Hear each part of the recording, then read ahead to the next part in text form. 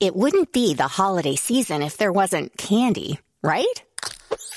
Celebrate the holiday season with the Holiday Crush. They've sprinkled candy with a holiday theme and fun-packed challenges every week for 5 whole weeks, finishing on January 4th. The more challenges you complete, the better your chances of unwrapping delicious rewards. So, are you ready to crush the holidays? Play the Holiday Crush now. Download it from the App Store, Google Play, or Windows Store for free. Terms and conditions apply.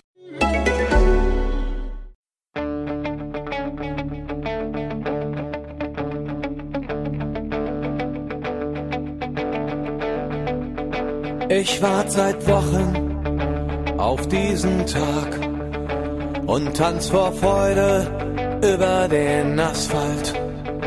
Als wär's ein Rhythmus, als gäb's ein Lied, das mich immer weiter durch die Straßen zieht. Komm dir entgegen. Hello and welcome to Gegenpressing, the German football podcast from the Football Grad Network. I'm your host, Bryce Dunn, and joining me, as always, it's Chris Williams. Chris, how have you been? Very good, Bryce, thanks. Had a bit of a trip. Obviously, last time we spoke, I think I just got back from Berlin. Is that right? 2 weeks ago, yeah, a week ago? That's right, yeah. And then I went on a mammoth road trip to Kiev, which was spoilt a little by 90 minutes, but on the whole, it was a tremendous 5-day trip. So I'm pretty sure I'm still a little bit unsure what day it is. So I'm hoping that'll rectify itself in the next day or so. Yeah, I'm sure it will. And yeah, I'm glad that you had a good trip. And we don't need to talk about the football, do we? We'll leave that, especially as no German sides are playing anyway, so it's fine. Joining Chris and I, as always, is Manu Vet. Manu, how have you been? Oh, excellent. Absolutely amazing. My weekends with games was a lot better than you guys' game. 1860 got promoted. Yeah, we are back in professional football against all odds. So I spent all of Sunday night in Giesing and then all of Monday recovering. And now I'm in Croatia recovering a little more before the World Cup. So I'm excellent. Yeah, well, certainly congratulations. We're glad that one of the three of us got a bit of joy over the weekend when it came down to the football. And yeah, quite joyous scenes, I would imagine. But I'm glad to hear you recovered as well. I had a bit of recovering to do over the weekend as well. But again, we're past all that now. Anyway, today, guys, we've got a fantastic podcast coming up. So we're going to have a bit of a season summary.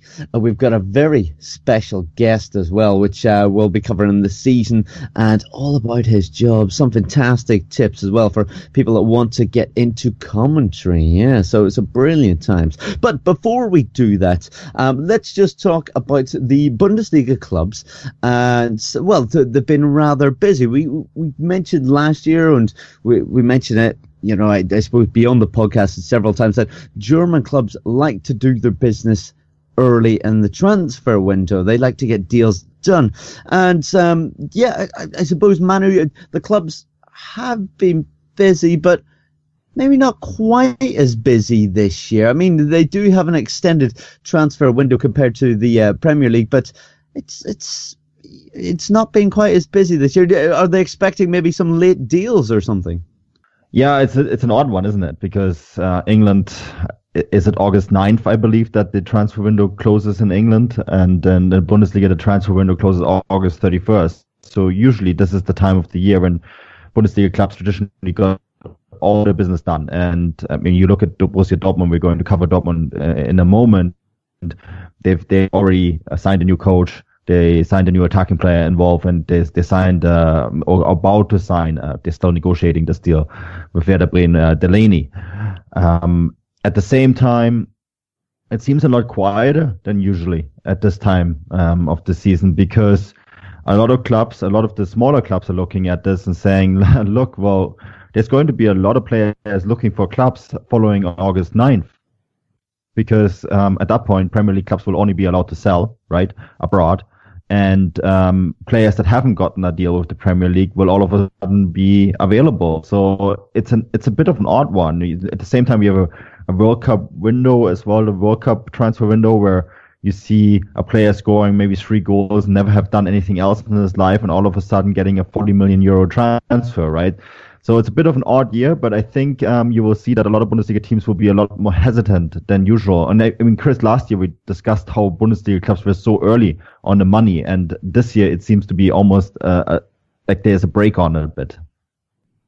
It is a little odd that it's slower, but I don't know if this window shortening in the rest of Europe has affected them, or maybe they're just trying to keep an eye out for players who are going to come good at the World Cup, bearing in mind what Manu's just said as well about players maybe playing above their level in the World Cup and not to do it again. I mean, if you want to go back in time, Schillaci from Italia 90 springs to mind on that, someone who really exploded at the World Cup and then was probably never seen again. I mean, there has been some small movement, hasn't there? I know some of the smaller clubs have done some that have come up, so the likes of Dusseldorf have already signed a player. I know Dortmund have signed Wolf already. And then, of course, we know about the likes of Goretzka, etc., who was agreed in the winter coming over. But, I mean, where are we now? It's not even really June, is it? So I would expect it to start to catch light maybe the next week or so.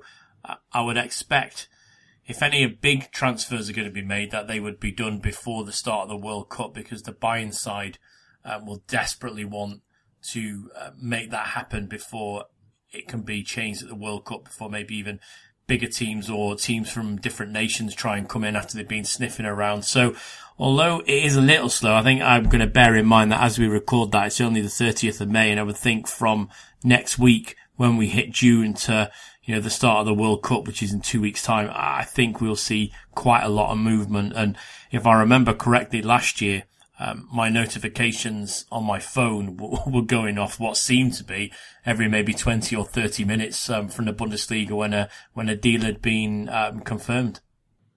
Yeah, you guys can look forward to thousands of Twitter notifications. I'm sure when when the transfers do start moving around, it's going to be interesting to see just if the window shifting does make a difference. I suppose, Manu, it's going to be, if a player, because we see plenty of players that want to move, but then the transfer window passes and they can't. And I suppose that's where maybe some Bundesliga clubs will be hoping to take advantage and maybe mop up, maybe get a deal over the line after that. Oh yeah, absolutely. I mean, it's one of these oddities, and we discussed, I remember this is so well last year, discussing this, that the transfer window should probably be shut on match day 1, right, of any respective season. And in England they went ahead and did that. In Germany they decided not to. So I guess till August 31st it will be for us again. Yeah, absolutely. But I suppose, guys, let's just see how this one pans out. I'm sure there'll be some deals happening before the World Cup happens, and then plenty into August as well. But yeah, let's talk about some of the big clubs. I've been, Manu, you described it a little bit more aggressive. Let's go to Chris on this one. Dortmund have been busy, haven't they, with the close season. Favre's not been the only man that's come in. They've made some signings as well. Yes, they have, namely Wolf and Delaney. Well, Delaney we expect to be concluded in the next 24 to 48 hours. But I think they had to be, didn't they? The season they had previously, the one that's just obviously ended, was, I'm going to say it was atrocious for Dortmund standards. So they needed to move quickly. I think Manu and I, well, I'll speak for Manu on this. He may have a different idea, but I think I know, we're a little shocked about how quickly Favre was lined up, because we were in Berlin, speaking to somebody we know who advised us that maybe it might not happen because people were out of town. But this deal must have been tied up a long time ago, Manu, mustn't it? Because if we're led to believe that everybody was out in the States. So yeah, I was shocked on that. I thought maybe it would have been an extra week before Favre was announced, but it came when it did. Unluckily for Manu, I think he was on a flight, which happens to the best of us, happened to me yesterday. But Wolf, I think I'm really excited by this, because I've seen him play, obviously quite a lot for Frankfurt. And when I've seen him live, I think he's a real player. He's got very good control. He drives at the back.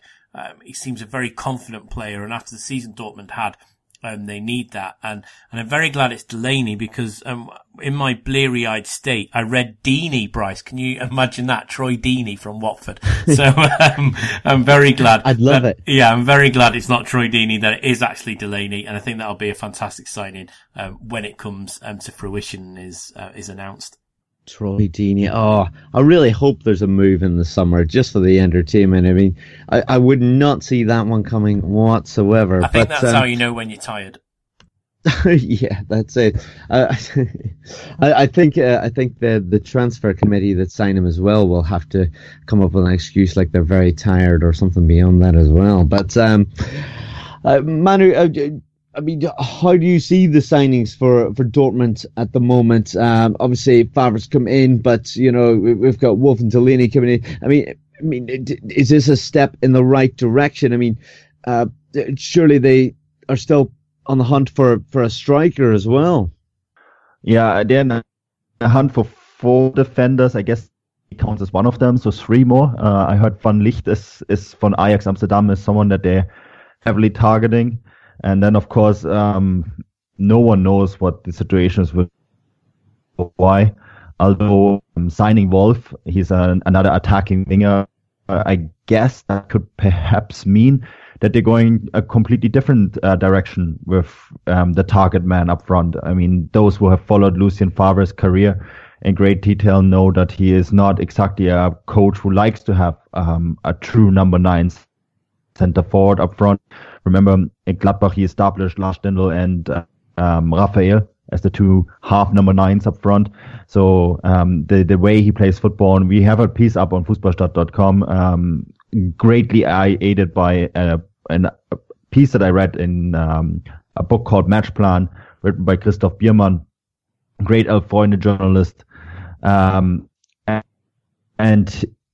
he basically came up with this statistic, and I think I explained this 2 weeks ago on a podcast, or 3 weeks ago, that Favre's teams shoot only on goal when they're in a perfect situation. So it kind of looks odd at times because they will look for an extra pass, play the ball backwards, etc., to get into the ideal shooting situation. And this requires players that are more mobile and flexible up front. So that puts the whole Batshuayi situation in a different light, because it might mean that they're not going to go for a true center forward type player like Batshuayi is, and instead Wolf, another attacking winger. They have lots of those in lineup, and it will be curious to see what Favre's plan is with him. Yes, indeed. It'll be interesting just to see how he builds this side and just how many defenders upon a striker they do manage to bring in. Guys, can I just ask the question? I keep getting hounded on the likes of WhatsApp by one of my Arsenal supporting friends who wants to know if Socrates is going to sign for Arsenal. Is that something that's looking likely, or at least his departure? From what I hear, it's likely, yes. I think Dortmund want to cut their ties because he hasn't extended his contract. I'm curious if you heard anything in England, Chris, that kind of confirms that. Yeah, so there's lots of talk from various outlets about Socrates moving to to Arsenal. Now, whether that's a convenient link, obviously, with their head of recruitment now is obviously ex-Dortmund, so we'll wait and see. I have spoken to many an Arsenal fan and commentator and said this might not be the best move for them, but they all seem happy with it, actually. Maybe because of what he's done in his past and not whereabout he is in his career at the moment. I think it would be a bit of a strange move for Arsenal, especially under the coach who they just brought in. But we'll wait and see. There's quite a lot of talk, but I'm a little hesitant whether that would come to fruition. But yeah, there's certainly a strong link or 3 with him to Arsenal. Yeah, so I'm going to have to endure some more WhatsApps, it looks like, as the weeks pan out. But let's move on to one of the other, the other busy sides in Germany. In RB Leipzig, we've seen them fire Hasenhüttl this week, but also make a signing, a French defender, Mukiel. I mean, Manu, there's plenty to talk about here with both of these. Where do RB go next? And I suppose we can only expect there to be more action in the transfer window from them. Yeah, this kind of flew under the radar a little bit in all the other stories that we had on the Gegenpressing podcast in the last week or so. Hasenhüttl has been fed. I think any Bundesliga fan has really followed that story in great detail. And ultimately it came down to that Hasenhüttl, and I think Kevin Hatchett is going to explain this in great detail in his segment when he comes on, just didn't get along with Rangnick anymore. They didn't seem to be on a common denominator. From what I hear, they have a coach lined up for 2019. Could be Marco Rose from Salzburg. Could be another coach. There's a couple coaches in German football that are without a contract in 2019. Until then, we don't know what's going to happen. I heard several stories out of Leipzig that Rangnick is actually going to take over the job for that year, like he's done when he coached them in Bundesliga 2 in the year that they were promoted. Of course, then Leipzig were waiting for Hasenhüttl. This time, I don't know exactly who they might be waiting for. My guess, this is a guess, I'm the first to admit it, is Marco Rose. But it could be also someone else. Yeah, there's going to be lots of changes at that club in the summer. But another big name that could possibly be leaving the Bundesliga, and Chris, we'll go to you for this one, is Robert Lewandowski. I mean, he has been linked with moves in the past to the likes of Real Madrid and that, but there's now some coming out saying that it looks increasingly like his time at Bayern is up, or at least in his mind it is. Whether the Bavarian will actually sell him is another question. Well done, Bryce, for putting that caveat in at the very end, because we've seen it throughout, well, I think from Christmas onwards, that the Bayern management have said that he's not going anywhere. So this is going to be a really interesting fight, I think. Lewandowski has obviously got the agent he wanted to push through a move. I think we spoke to Mark Lovell about that, didn't we, some while ago? Or we've definitely chatted to him about that at some point. And yeah, he's brought the agent he wants in to get him a move. Now, whether he goes to Real Madrid, I'm not sure, having seen them firsthand this week.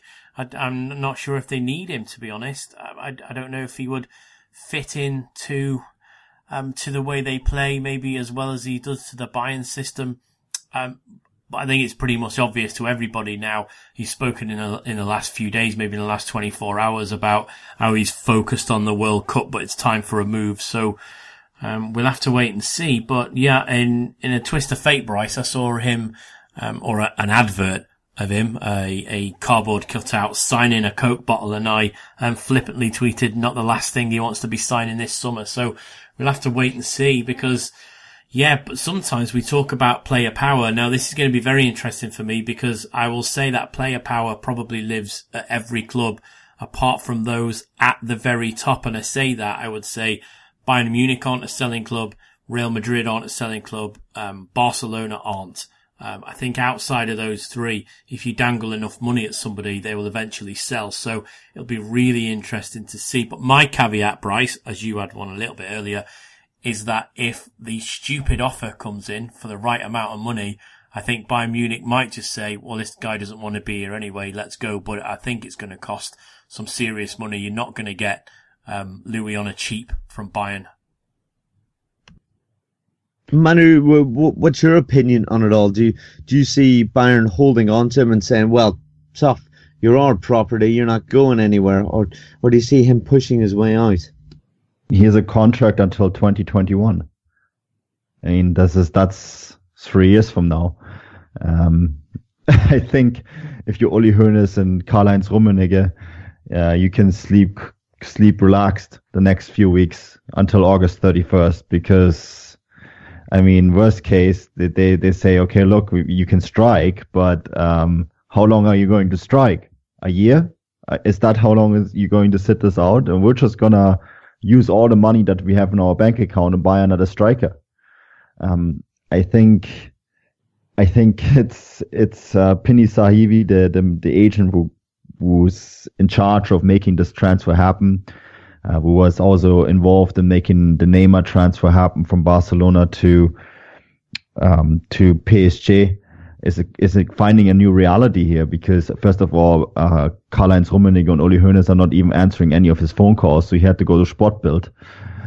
Second, there is no exit clause, right? Neymar had an exit clause. PSG just needed to activate the ludicrous sum of 222 million euros. That's not the case this time around.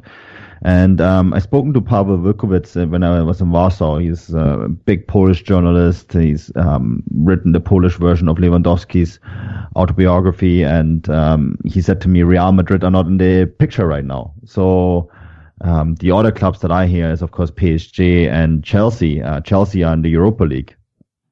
I mean, I just can't see them. I can't see Roman Abramovich shelling the amount of money needed to make this move happen. And with PSG, well, as far as I'm concerned, they UEFA Financial Fair Play investigation, I'm not sure where they are supposed to get all that money from that will be needed to make this transfer happen. Unless, of course, they sell Neymar to Real Madrid, which is a completely different story. But I just don't see where the domino is supposed to fall to make this happen. It's there's a lot of moving parts, and I don't see any of these moving parts work in Lewandowski's favor. And it's all from him, isn't it? Bayern have spoken consistently about how they're not prepared to let him go, and it's interesting. I just can't see him fitting into that Real Madrid squad, and if that's where he wants to go, then fair enough. But if they're not interested, then I can't see anyone coming close to paying the sort of money that may even tempt, the two at Bayern to consider letting him go. And it would have to be a lot of money because, quite right, he's got time on his contract. And yeah, how do you go about striking this? You can't, because he's going to sit out, like you said, for the next 2 years. No, you can't do that. And we all know how rich Bayern are. So, they could probably just write it off. I mean, if he's going to sit out, they'll probably fine him every week anyway, and I can't see him doing that because at the end of the day, I don't think he's stupid enough to go on strike. He may try and take it as close as he can, but yeah, this could be a battle of player power where the player doesn't get what he wants unless ridiculous money comes in. And Manu, I'm like you, I can't see it coming in. I'd be unconvinced that he would fit into Zidane's plans, and I don't think anyone else has the money to even test Bayern. And you're quite right, Abramovich hasn't invested heavily in Chelsea for a while because they're not making him the sums of money back that he requires in order to keep that as a business. And I think he's done everything he wants. He's won the Premier League, he's won the Champions League, he's won the FA Cup. He's got pretty much what he wants out of Chelsea. So I can't see him investing time and energy into that, especially when he looks, north, west and sees, Manchester City ploughing 2, 3, 4 times the amount in. I don't think he's crazy enough to start matching that. So for me, it's going to be a tough one for Robert Lewandowski. Yeah, it could be a long old summer for him, but first world problems, in my opinion. But let's see how this one pans out as well. At this point, we're going to bring on our guest, which I'm awfully excited about. Manu did let you guys know who it was. I was keeping it as a surprise, but that's fine. You'll recognize his voice from watching the Bundesliga and the Europa League. It's Kevin Hatchard, yes, the commentating genius. So we've got a bit of a section now with him in it, and we're going to talk about what he does in his role and also this season. So guys, get comfy. This is a good one. Enjoy. Kevin, thanks very much for sparing a bit of time for us this week. We know you're a man in demand, and you've just told us about your very hectic schedule. But for anyone listening out there, first of all, shame on you if you don't know who he is. But if anyone doesn't know who you are, could you just explain what exactly you do? Well, I'm lucky enough to be one of the commentators on the Bundesliga World Feed. So I get one of the best jobs going. I get to talk about Bundesliga all the time, and somebody pays me for it, which I still haven't quite got my head around. I've been writing about the Bundesliga for Betfair for a long, long time now, closing in on a decade. of writing about the Bundesliga for them, and a fair few radio bits and bobs as well. So never a dull moment, never a day off, but it's all good fun. Wow, fantastic. A job I think the three of us would happily do. I mean, Kevin, may I ask, how did you even get into such a role? Well, I started in local radio, doing all the traditional things like making cups of tea and kind of just hanging around and hoping for an opportunity.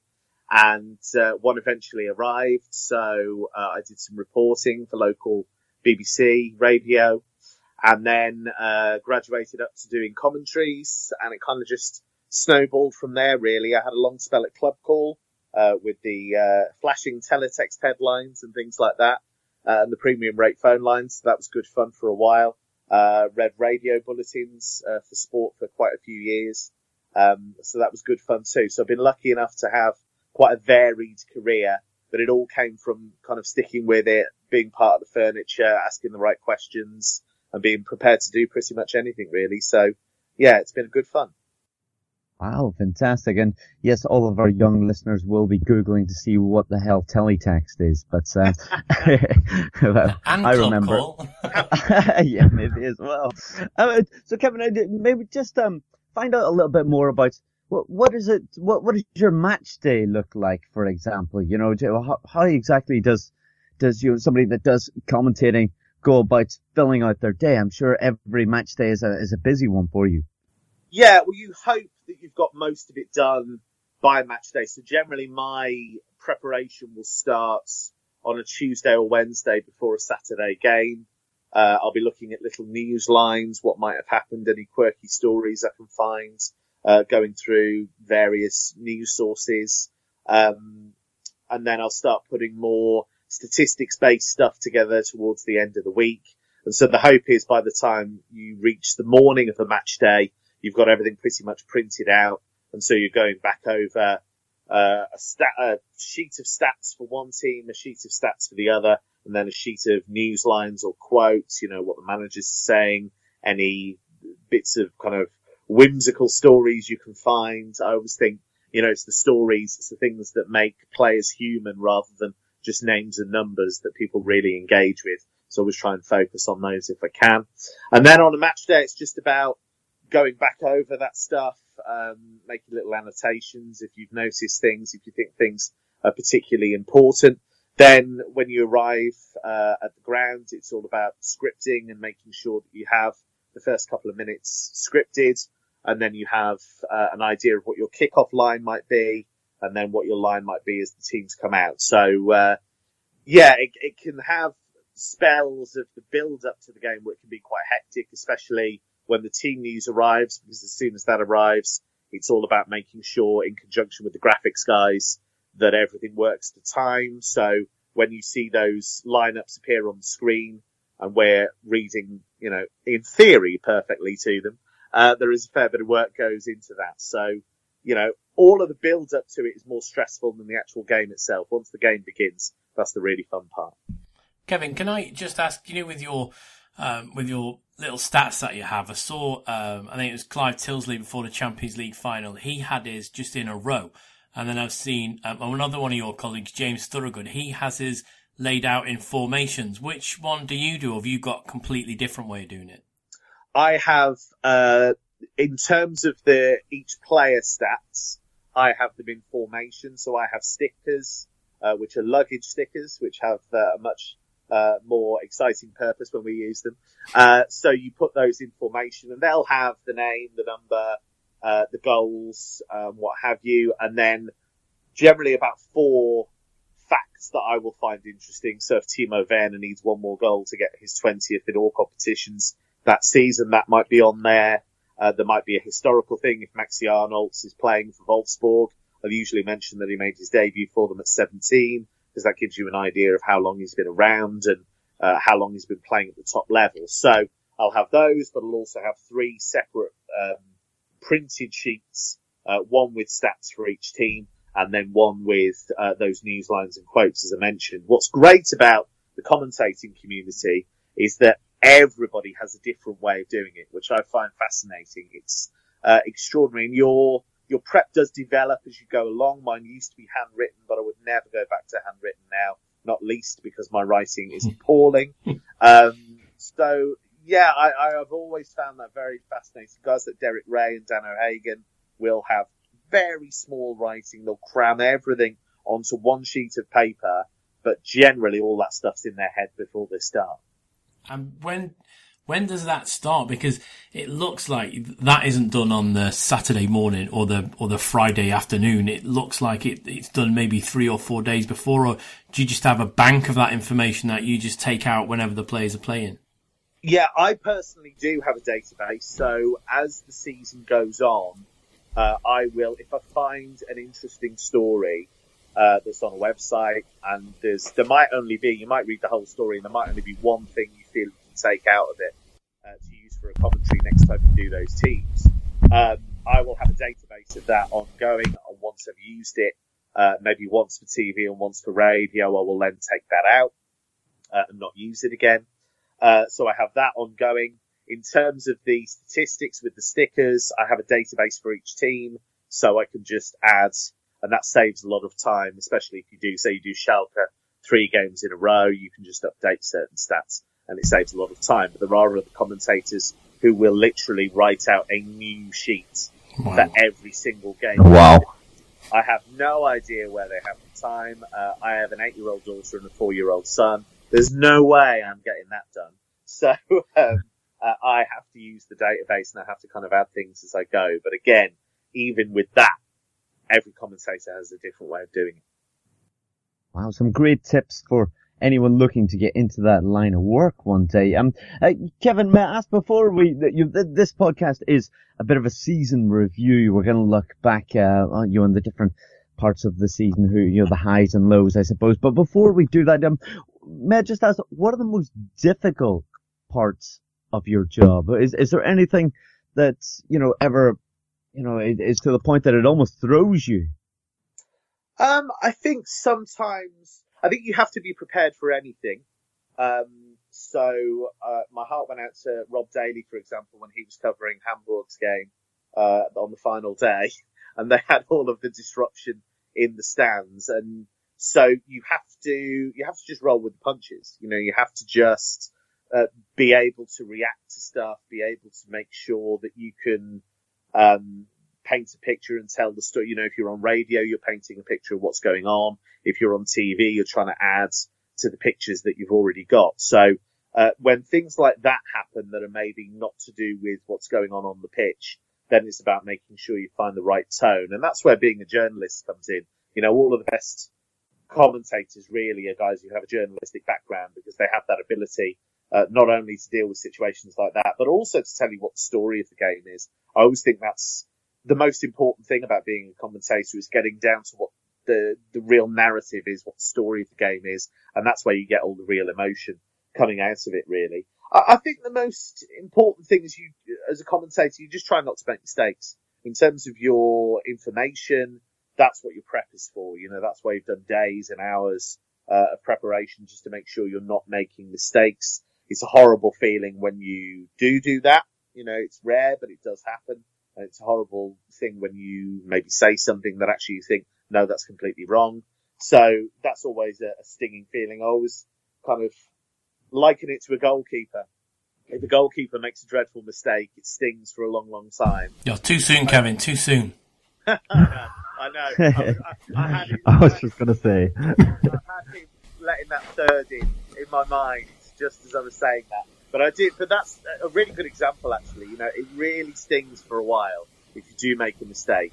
But then you just hope that the next few games, that will just kind of disappear into the rear view mirror. So generally, that's the toughest bit, just making sure all of your information is on point. And when the big moment happens, you just let yourself go, and you hope that your brain and your mouth will connect in the way that you want them to.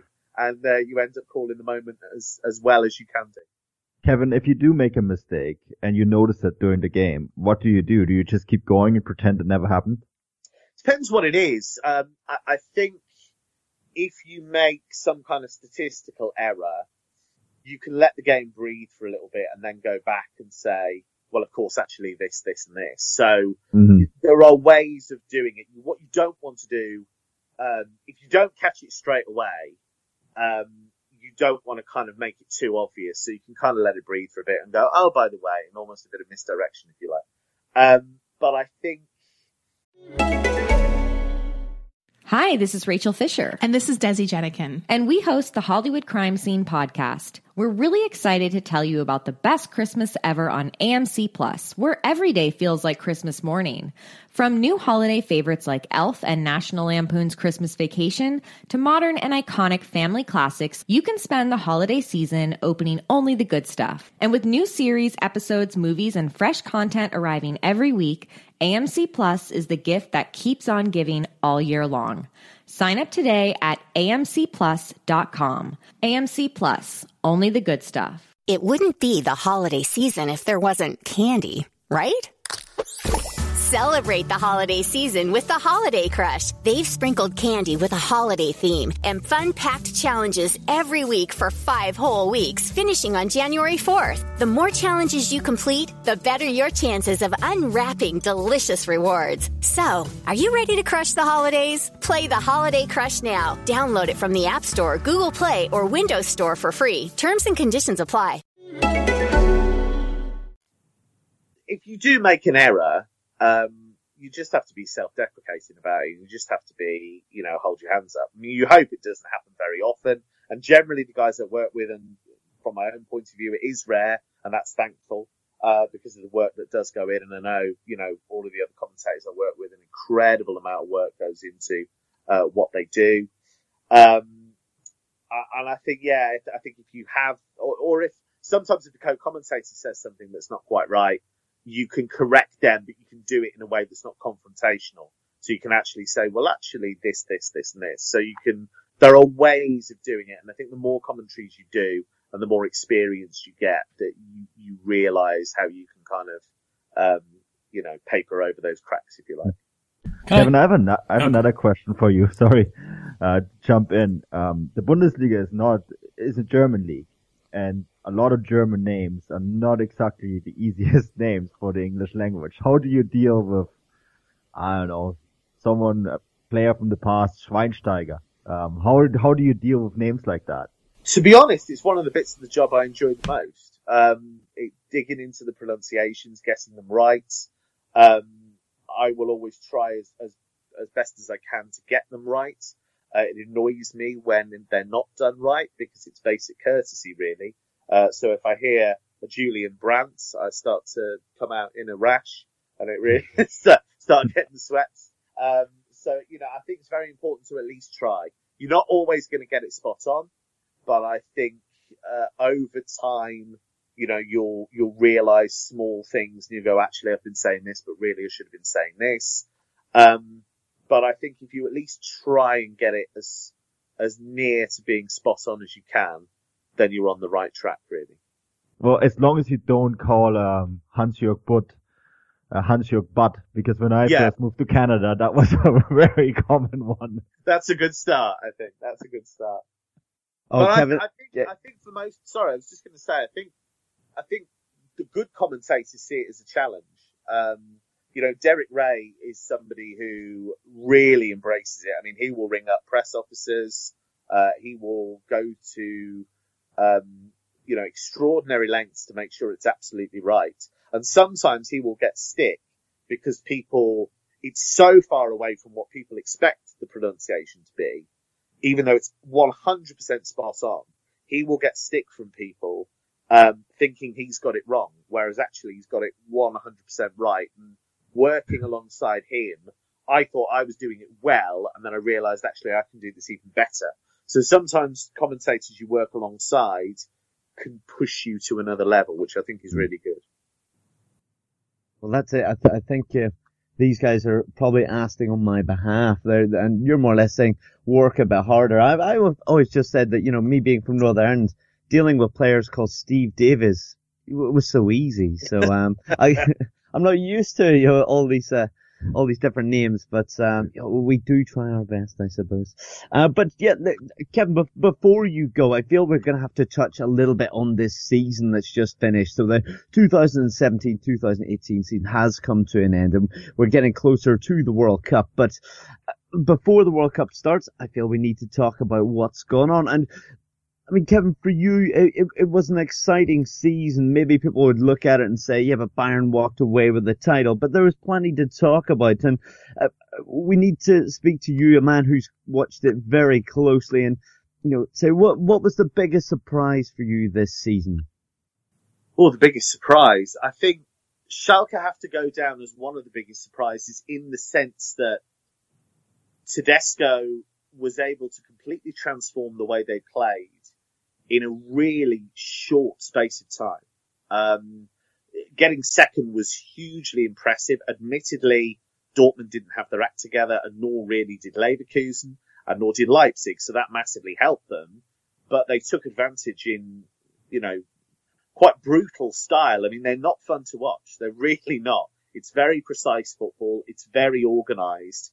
But for a guy of 32 to have been able to unite a squad which has notoriously been difficult to unite.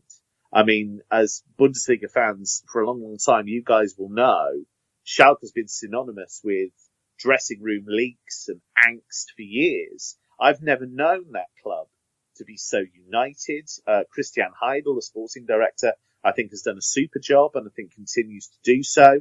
And I'm quite excited to see where they go next, because having built the platform tactically, I think Tedesco now will come up with a few more tricks. And I think if they play at a higher tempo in attack, they're going to be a really dangerous team.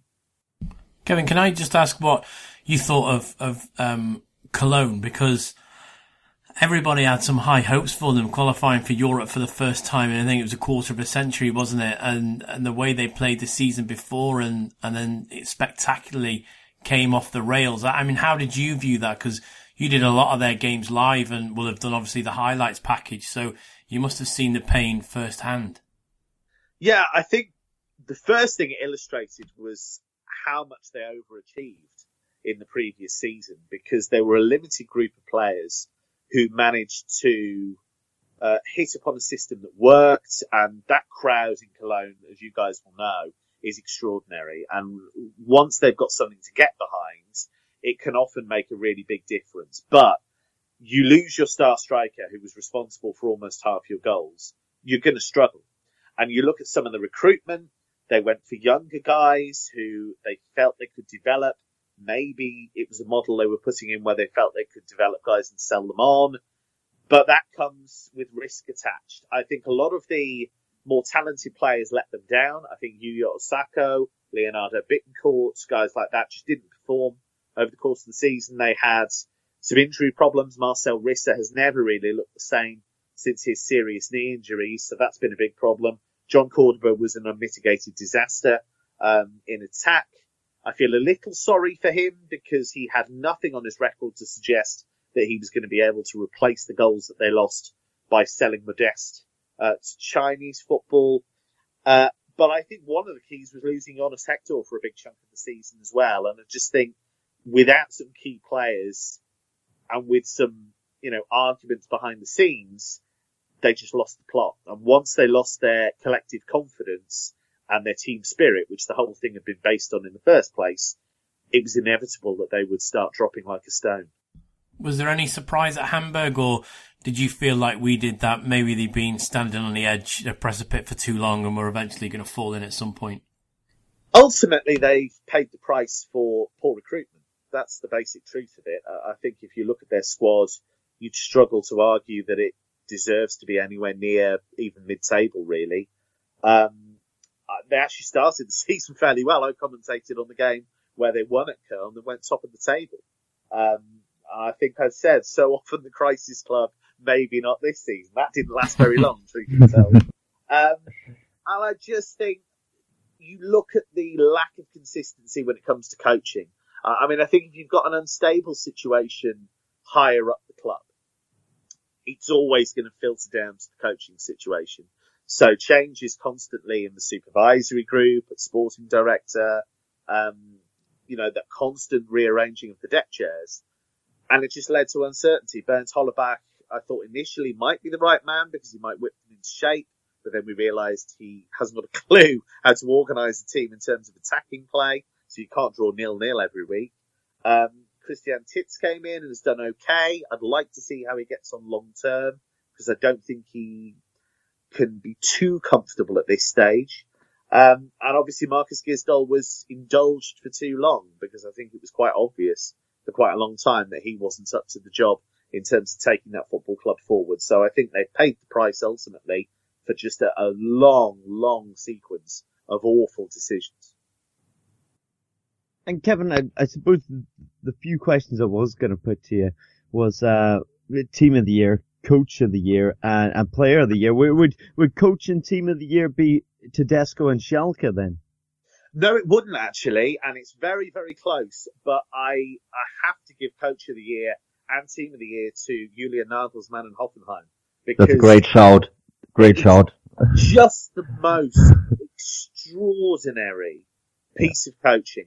To lose your best striker, your best midfielder, and your best defender to Bayern, to lose Serge Gnabry for a fair bit of the first half of the season because of injury, and also because he wasn't quite adapted to the way they wanted to play, to get over that soul-crushing defeat to Liverpool in the Champions League playoffs, to do all of that and cope with the demands of a Europa League run, to do all of that and finish third is just the most remarkable feat of coaching I can remember for a long time. And so absolutely he is coach of the season again, and absolutely they're team of the season, because he has squeezed every drop of potential out of that squad. It's amazing. I think they were just very unlucky to draw Liverpool, and actually now they can look back at that and think, well, we went out to one of the finalists, so maybe we didn't do that bad after all.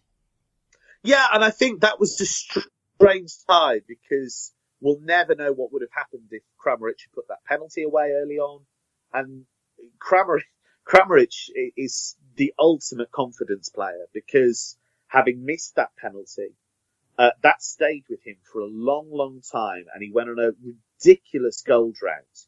And there was a moment in a game that I covered away at Hertha where Hoffenheim won a penalty, and he grabbed the ball and he would not let it go. And there were about 4 players who wanted to take the pen, and he said, no chance. He said, I'm having this. And he put the penalty away, and from that moment on, he took off. And he was a key player for them for the rest of the season, certainly in the second half of the campaign. And I think, again, that comes down to Nagelsmann as well. I mean, he is, we talk about his tactical ability, and quite right too. We talk about his genius, when it comes to setting his team up. Actually, the most important thing, and I say this about Tedesco too, they're guys who can manage players. They are great man managers. They understand how players tick, even though they're only in their early 30s, both of them. And I think that is the key. If you can get, from Tedesco's point of view, if you can get Naldo, a 35-year-old who's 3 years older than you, saying that you're the best coach he's ever worked with, you're doing something right. And we, the three of us, felt that Nagelsmann had to do, and I think probably grown up's the wrong word, but he had to do his development in the public eye. And you don't often get that as a young coach. And you quite rightly, for him to finish where they did after the start they had, and maybe a little wobble, and there was some real fan crisis at times, wasn't there, earlier on in the season, around about the New Year time. They were very unhappy with things. I think he was called out at a meeting, and then, the end of the season, it's completely different. Yeah, there were a few fan meetings. I speak to Lutz Pfannenstiel, their head of scouting, from time to time, and he said that they got quite heated, those fan meetings. And the general message was, why aren't you trusting in this guy? He's delivered incredible things so far. Just trust him and we will get there. And they did. And I think it probably shows just how far they've come in a short space of time, that they do expect to win every home game. They do expect now to be rubbing shoulders with some of the biggest clubs in Europe. And it's massively unrealistic when you think about it, when you think of the money they've spent, when you think of the players they've lost. But that's what he's done through sheer force of will, through sheer mercurial talent. Nagelsmann has dragged that club up to a level that nobody could have realistically expected it to get to. It was interesting what you said about him having to kind of grow up in the public eye. I mean, this is a guy who lost his father, pretty early on. He had personal tragedy in that regard. I think he's long term as a man drawn great strength from that. And I think, you know, he has had to grow up quickly, regardless of football. And I think you see that now. And I think, you know, that's also why he is so empathetic and why he can connect with his players on a human level. Kevin, do you reckon that Hoffenheim will play a better role in the Champions League next year than they did in the Europa League this year? I would hope so. I think it depends on recruitment. I mean, they've lost Gnabry now, which is a really big blow because he'd become a very important player for them. Mark Uth is going as well. So they have a huge amount to do in the transfer market. I know that they are working really, really hard on that. I know they've identified a lot of targets already. It's just a question of whether they can get those over the line. I think the Europa League will have taught them a lot. I think they were a little unfairly criticised for what they did in the Europa League. I commentated on all 6 of their games, and they took the lead in 5 of them, and they only managed to win 1 in the end. But there were a lot of close-run things in that Europa League, and I think they will have learned some very important lessons. Yes, indeed, I would imagine. So, Kevin, just before we let you go, what things are you looking forward to most going into next season? I think one of the main things is whether Bayern's rivals, as you would hope they would be rivals, can actually get their act together and start taking a chunk out of the champions, because I think that's the only way we're going to have a genuine title race. I think Leipzig have made a big, big mistake by parting company with Ralf Hasenhüttl. I think it was probably inevitable, because if you work under Ralf Rangnick for any period of time, he's an incredibly intelligent guy with an amazing record in football. But I get the impression that it's his way or the highway. And with a strong personality like Hasenhüttl, I think probably it was inevitable that in the end they were going to part company at some stage. I think they should have held off and maybe made that happen a season later. So it'll be fascinating to see if they can actually get themselves sorted. In terms of Schalke, as I say, I think they're exciting. I think they can be consistent. I think they can take strides forward if they make the right moves in terms of recruiting. And the big question is Borussia Dortmund. You know, what can Lucien Favre do with them? We know he's got the best out of Marco Reus in the past, and I would think that Reus, if he stays fit, that's always the eternal question with him. But if he does stay fit, he can be a real talisman for them, a real leader for them. But I think they need to sort that squad out because it's too big, it's too unbalanced, and there are too many players that simply aren't playing anywhere near as well as they can play. So I am looking forward to see, who can take a chunk out of Bayern next season. Yes, aren't we all, Kevin? I think we can all agree with that. But thank you very much for your time. I know that you're busy and you have to rush on. But Kevin, is there anything you'd like to plug, or where can people find you over the next coming weeks and months before the Bundesliga starts up again? Well, I'll be covering Germany's progress in the World Cup for Betfair. So if you follow me at Kevin Hatchard on Twitter, you'll be able to see all of the articles that are related to that. So yeah, I'm very much looking forward to see how Germany get on. I think they will win it. Once again, I know that's not a massively bold prediction, seeing as they're the champions and one of the favourites, but I do think they will win it in Russia this summer. So there you go. You heard it here, 751st. Kevin, you're allowed to come back on. Cheers, chaps. I will look forward to it. Yeah, Kevin, thank you very much for your time, and have a great summer and enjoy the World Cup. Cheers, lads. Thanks a lot. Kevin Hatchard, people, what a guy. We can, we'll certainly be trying to get him back on next season, and we hope he has a good summer at the World Cup and that. But guys, we've got plenty more to talk about. We're going to talk about the season in a summary. So, guys, I suppose we need to do our Coach of the Year, our Player of the Year, and our Team of the Year. So, well, let's start with Coach of the Year. I'm going to go to Manu for this one. But we'll all get involved, I think. And then once we've covered these three, we'll maybe talk about any memorable moments that we have. It's always a great time in the Bundesliga, isn't it? But Manu, who for you was your Coach of the season? Oh, I am with Kevin Hatchard on that one. I mean, honorary, we should give it to Domenico Tedesco after giving him only 5 games for this season. But yeah, I think Julian Nagelsmann just edges it out over Domenico Tedesco for me, because the finish to that season was remarkable, and the maturing that he's obviously undertaking in this season was incredible. So yeah, for me it's Julian Nagelsmann slightly ahead of Domenico Tedesco. Wow, and Chris, who are you going to go for? Are you going to follow with Manu and follow with Kevin and say Nagelsmann, or are you going to go Tedesco? Well, I was going to go Peter Stoger, but no, honestly, I wasn't really. I can't see anything past Nagelsmann. I saw their very first game of the season was over in Hoffenheim for that against Werder Bremen, where they beat them 1-0, but it was a little bit more comprehensive than 1-0.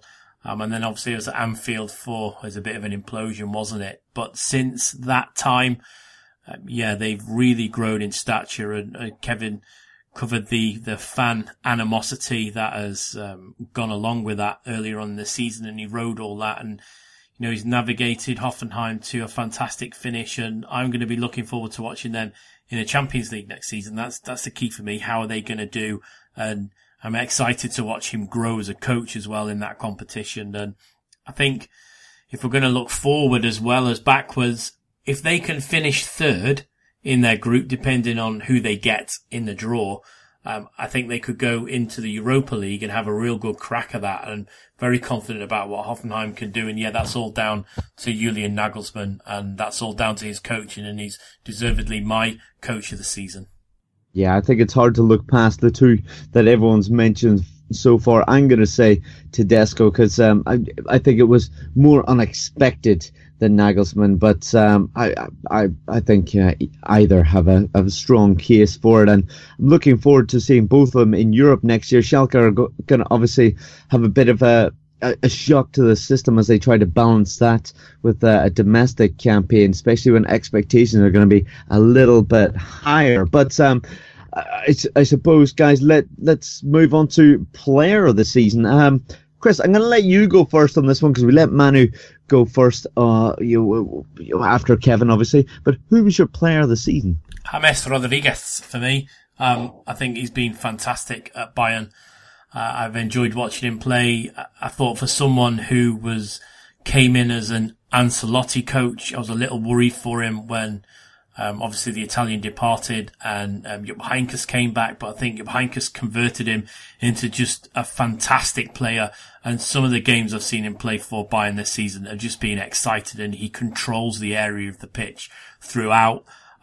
He's just a joy to watch, an absolute joy to watch. And every time I've seen Bayern play since Heynckes took over, he's been the key man for me. Vidal has been on occasion, but Rodriguez James has always been there or thereabouts, and he's been a fantastic joy to watch. And for me, that was an easy decision, Bryce. Manu, what about you? Have you got such an easy made choice as well? Is it going to follow Chris and be James Rodriguez? Yeah, I was actually going to say James Rodriguez as well. For all the reasons Chris just mentioned, he's just been. Maybe the one thing I want to add is that what a transfer steal he was for Bayern.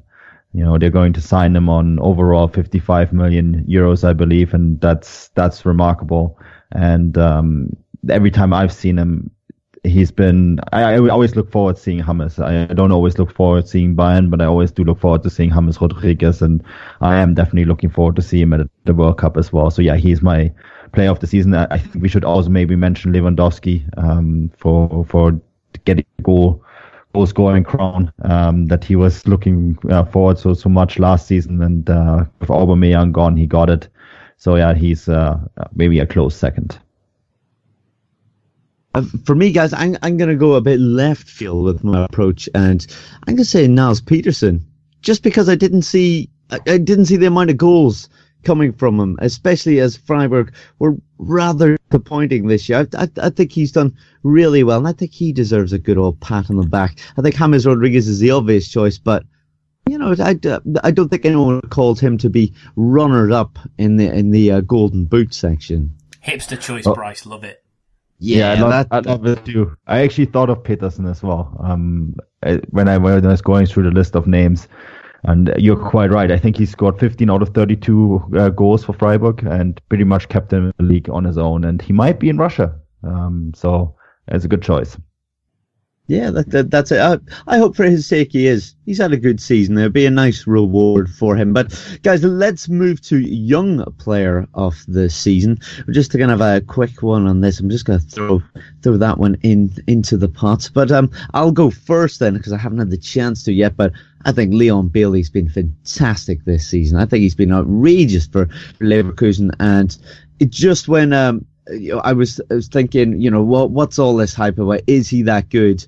I can't remember now which game it was off the top of my head. He scored an absolute screamer with his left foot, and I'm very surprised that England didn't do absolutely everything to persuade him, even twist his arm to get him on the plane to take to Russia, because apparently there's some possibility of that. I don't know how true it is, but he was fantastic this year. He's very exciting. He's only 20 years old, and Leverkusen will be doing all they can, I'm sure, to try and hold on to that young man for as long as possible. But Manu, let's go to you. Who's your young player of the season?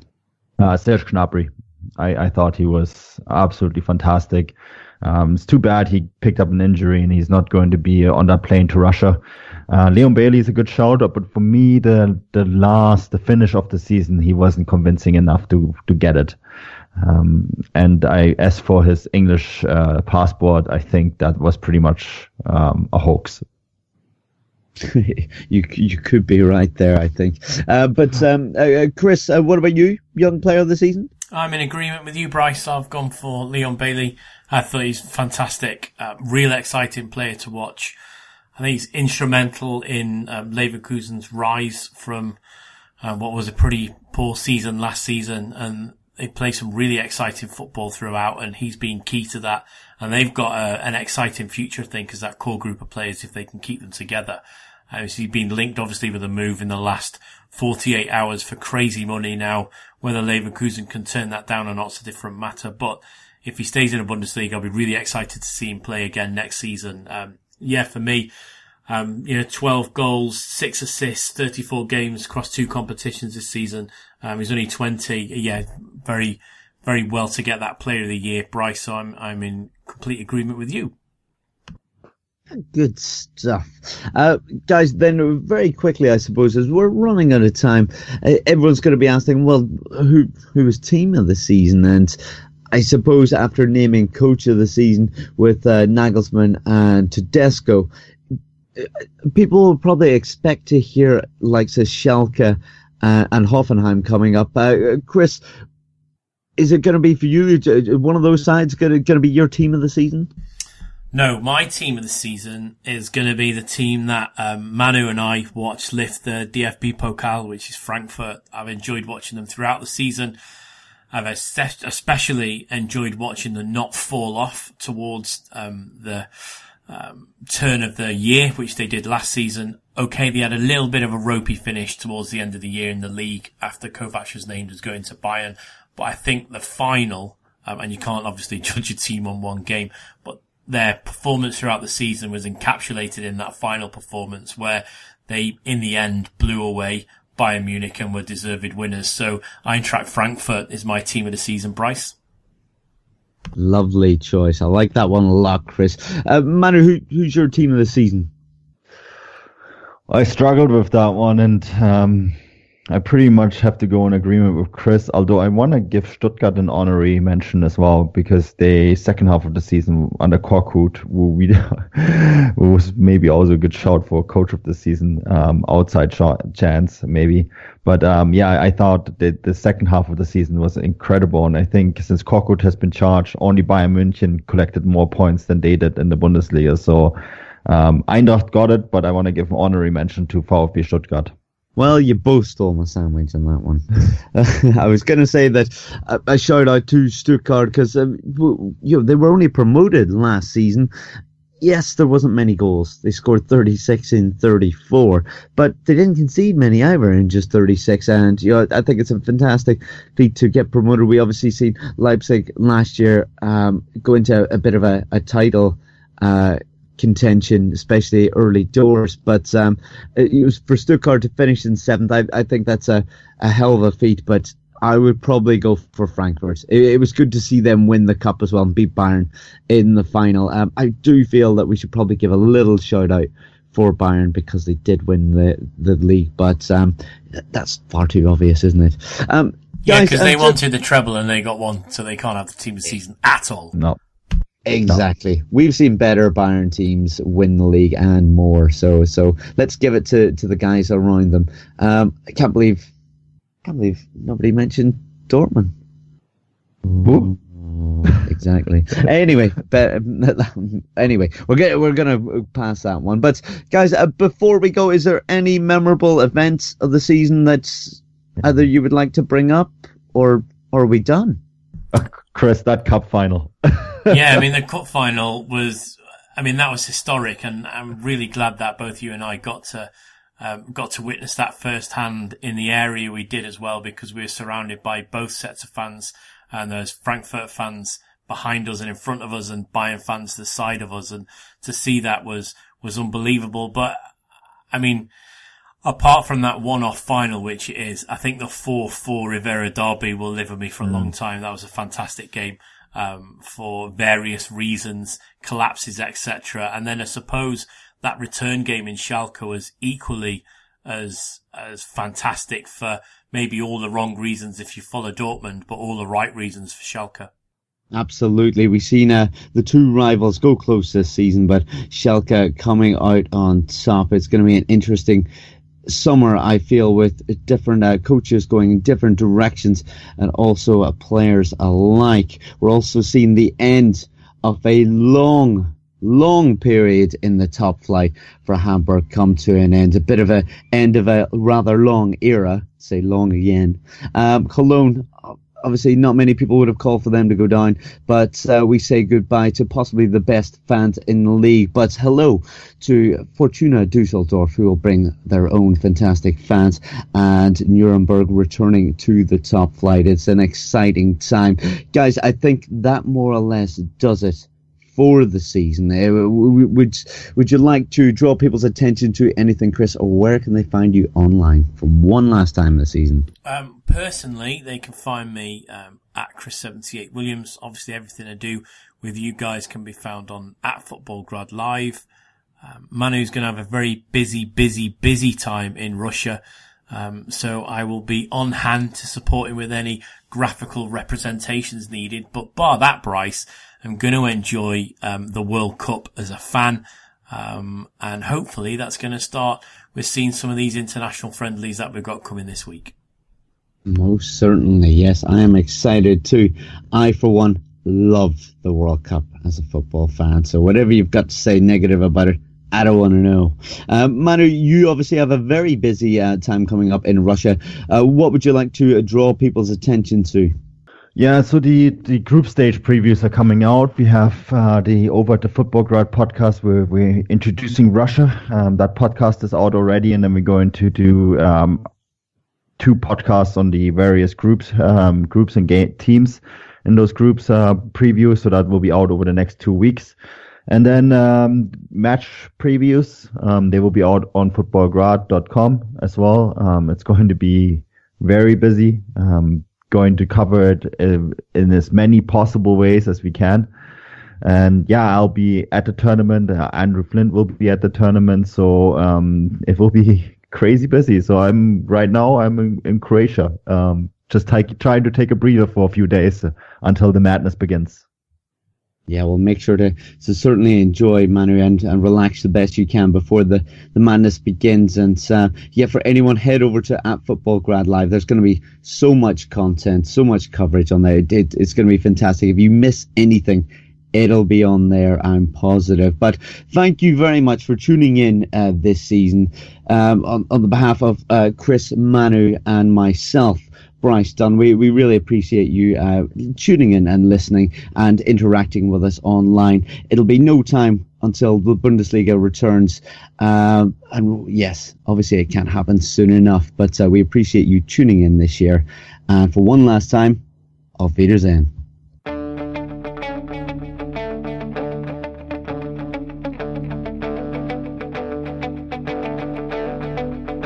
Ich warte seit Wochen auf diesen Tag und tanz vor Freude über den Asphalt. Als wär's ein Rhythmus, als gäb's ein Lied, das mich immer weiter durch die Straßen zieht. Komm dir entgegen, dich abzuholen. Thank you for listening to Believe. You can show support to your host by subscribing to the show and giving us a 5-star rating on your preferred platform. Check us out at Believe.com and search for BLEAV on YouTube.